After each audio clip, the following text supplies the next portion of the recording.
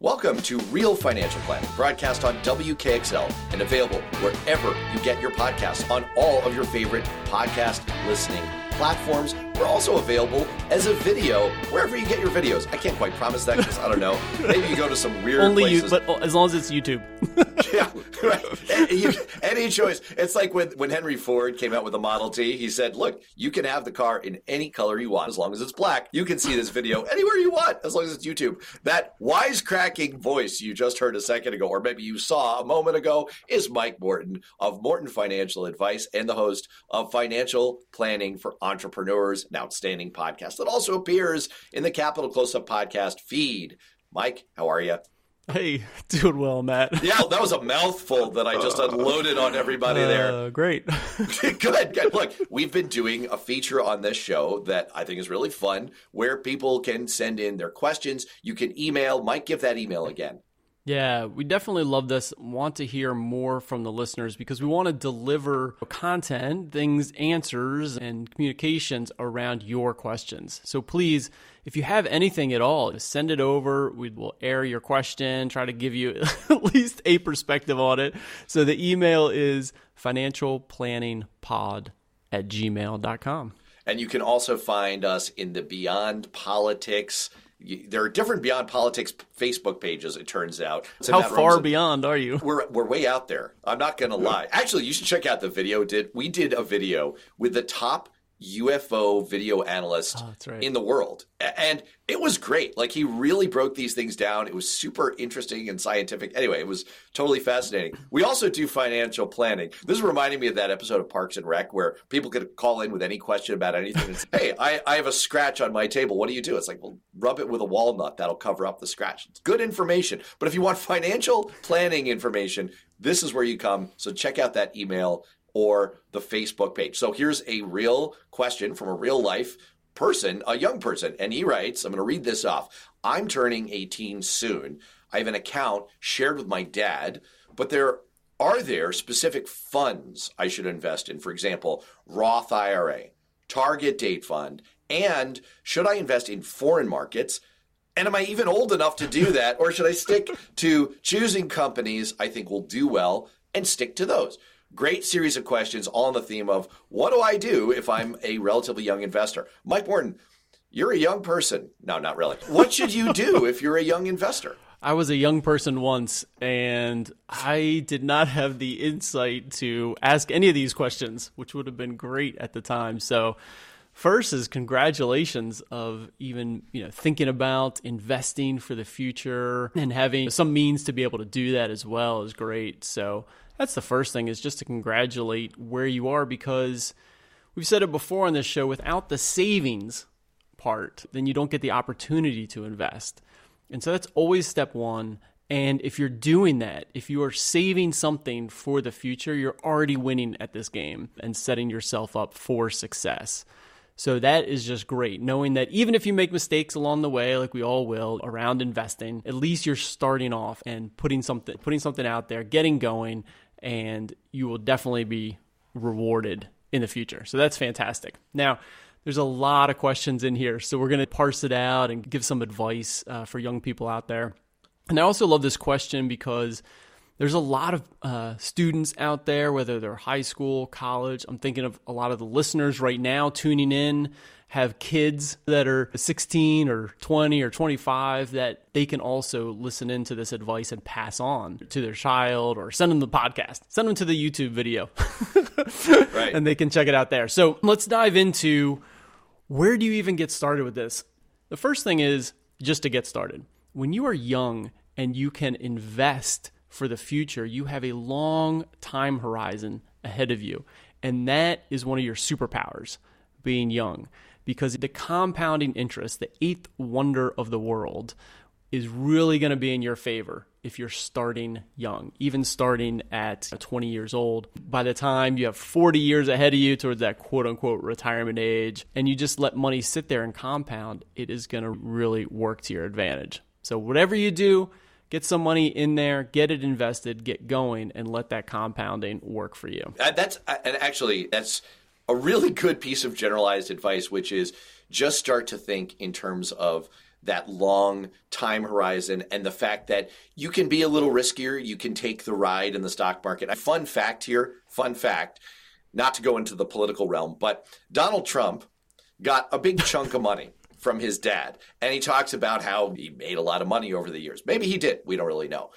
But if he had just invested in the stock market, if he had just taken everything and put it into a stock market index fund, he would have had more money than he claims to have now just because of the rise in the market. Rise in the market, compound interest, amazing stuff. So you're off to a good start. So what about some of the specific questions underneath that? What about, he started off with, or she, sorry, I shouldn't assume, he or she started out with Roth IRA. What do you think about that one? So let's talk, these are different account types. So first, the question is going to be, where does this money sit? Am I putting it in Robinhood, in my brokerage account? Is it in a Roth IRA or traditional IRA? Maybe I'm employed and I have a chance at a 401k. So where are we saving money? And you can go back to an episode I just had with Megan from Murata on Wealth and Murata on Money Blog, and we had a waterfall, which accounts to save where. So when you've had that extra $100, where do you save it? Okay, so check that out. But in general, I highly recommend the Roth IRA to put money in as much as possible into that. Why? It's tax-free forever, so that's great. Your future self will definitely thank you for having this compound growth that will never, ever be taxed. And the other reason is because you're young, you're probably in a very low tax bracket. And so therefore, take the tax hit now at that very low tax bracket. You'll pay the taxes now when it goes in the Roth IRA. And then inside the Roth IRA, you can do investing. You can buy individual stocks. You can buy mutual funds. You can buy ETFs. You can buy all kinds of stuff inside of your Roth IRA. So my best recommendation will be, if you can, and you're young, get it into that Roth IRA as much as you can every year. Yeah, it's amazing. One of the things that's really stuck with me from doing the show is it's great when you can boil things down to one line of advice. Pay your taxes when they're low. It seems so intuitively obvious, but it really hit me in the face when you said it's, if you're in a low tax bracket, now is a great time to pay the taxes that might be due at some point. You don't want to pay them when the rate is going to be higher. So makes all kinds of sense. So Roth IRA, you pay the taxes up front, and then that's it. You're done. That's right. That's exactly right. And then remember there are three different account types. There's your taxable, where you're just taxed on interest and dividends every year. There's tax-free, which is the Roth, and there you pay the taxes up front, and then it's tax-free forever. And then there's tax-deferred. That's your 401k, or your traditional, with the capital T, IRA. And there you take it off your tax. You do not pay taxes now, and you'll pay them in the future. All right. Young, low tax bracket, got a long runway. You don't want the compounding growth to pay taxes on that later. That's why you don't want to use the traditional. So say you're a 24-year-old and you're getting that first job and getting your 401k. Use the Roth side of your 401k, not the traditional side. Why? Because if you put in $100 today and it grows to $10,000 40 years from now, you'll pay taxes on the whole $10,000. Whereas right now you only pay taxes on the 100. Okay? That's another reason you don't want all that compounding growth to compound and pay taxes on that big account value in the future. Now, and I was just going to ask, maybe this is making things a little too complicated, but nowadays, young people in their careers change jobs fairly often, more often than people did in the past. So it could be a situation not like our listener's exact situation because she or he is 18, but maybe you'd qualify as a young investor, but maybe you're a few years further ahead. And so you've had a 401k in your first job. Maybe you're fortunate enough to have a 401k. Now you're switching to another job. So would it be a good move while you're still in a relatively low tax bracket to roll over that 401k to an IRA and convert it to a Roth now? Now you're getting very complicated, man. Come on, man. Seriously. I'm just trying to go with the theme of get it into the Roth it up. Yeah. So, you definitely want to put as much money as possible into the Roth. There you go. There you go. One simple line, right? Get as much money into Roth as possible. My kids love watching Kids Baking Championship, and the host says it's simple. When you're baking, toast your nuts. Just if you've got nuts in your baking, toast them. Simple. It's straightforward. Right. So maximize your Roth. Leaving that in your court and moving on, Matt. Toasted nuts. What about the target date fund part of So that's what I want to talk about next. Is now we talked about which account type, okay? Really look into the Roth. Young, long time horizon, Roth accounts across the board. Okay. What do you invest in? All right, so let's talk about this a little bit. Target date funds are, we've had that episode on here all about them. It's a mix of stocks and bonds. When you're 18, they're going to put you, you're going to buy a target date fund for 2075. I don't even know if those exist yet. Something far in the future. They're invested 90% in the stock market and 10% in the bond market. Now, if you're 18, I don't even know why you'd have 10% in the bond market. This is money you're putting away for 40 years. And I'm trying to remember if any 40-year, I think there's a small percentage, 2 to 3% of 40-year time horizons in the past history that have outperformed the stock market. In other words, it barely ever happens. So you want 100% of that money in the stock market, okay? Because, so I wouldn't even go with the target date fund if you're 18, 22. I just go 100% like total U.S. stock market, total international stock market. Just put it in there, set it and forget it. You are not spending these, and don't worry about it going down by 20 or 30%. You haven't lost any money. You're not spending that money for 40 or 50 years. You haven't lost anything, okay? So that's don't even look at the statements. Now, and you're talking low-cost index fund here. You just want to own the U.S. stock market. Yep. Yeah. Right. So that's a place to start, okay? Now, let me get you one better than that, all right? Because I've got some statistics here. And I'll reference these in the show notes, but let's look at rate of return, okay, for the U.S. market. So the U.S. large cap stock market. So if you bought the total U.S. market, you're 80% in what we call big companies because they dominate the market index, okay? So the rate of return for the last 92 years is just about 10% a year, okay, for the large stock market. That's the average rate of return over the last 92 years, 10%. That's pretty good. You're getting 10% kind of year in and year out for the next 40 years. Talk about compounding. Oh, my goodness. Right. I'm actually now becoming very jealous. Again, Donald Trump example. Look, we're all not going to inherit $300 million from our father. But no matter what your starting point is, it is amazing if you're earning that amount and you're compounding over time. It is incredible how much that builds up to. Yeah. Let me tell you, so $100, Matt, over 40 years grows to over $6,000. $100, simple $100. Wow. Okay.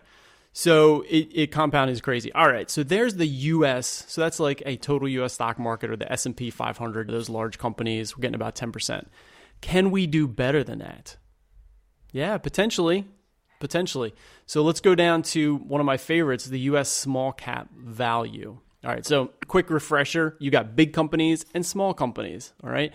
This is what we call market capitalization, but just think of it how big the company is. Apple, Microsoft, Amazon, these are massive companies. They are big companies. The little companies you don't really know, but they're public companies, thousands of them, that just aren't that big, but they chug along. They're making the products inside of your cars or the chips inside of your cell phones, all those things. And so there's thousands of these smaller companies, all right? So we want to invest in those small companies.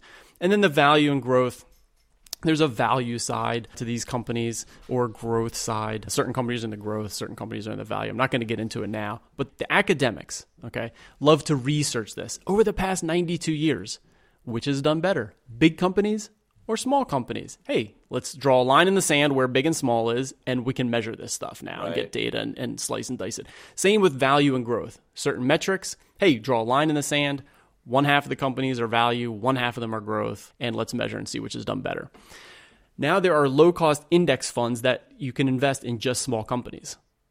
Cool. Or we can just invest in small cap value companies. So let's look at the historical returns, Matt. I told you for big companies here in the U.S., 10% a year.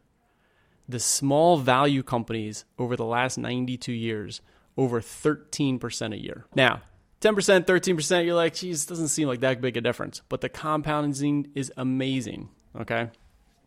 So that is just going to work out in your favor potentially over a long period of time, holding that small cap value fund instead of just a S&P 500 fund.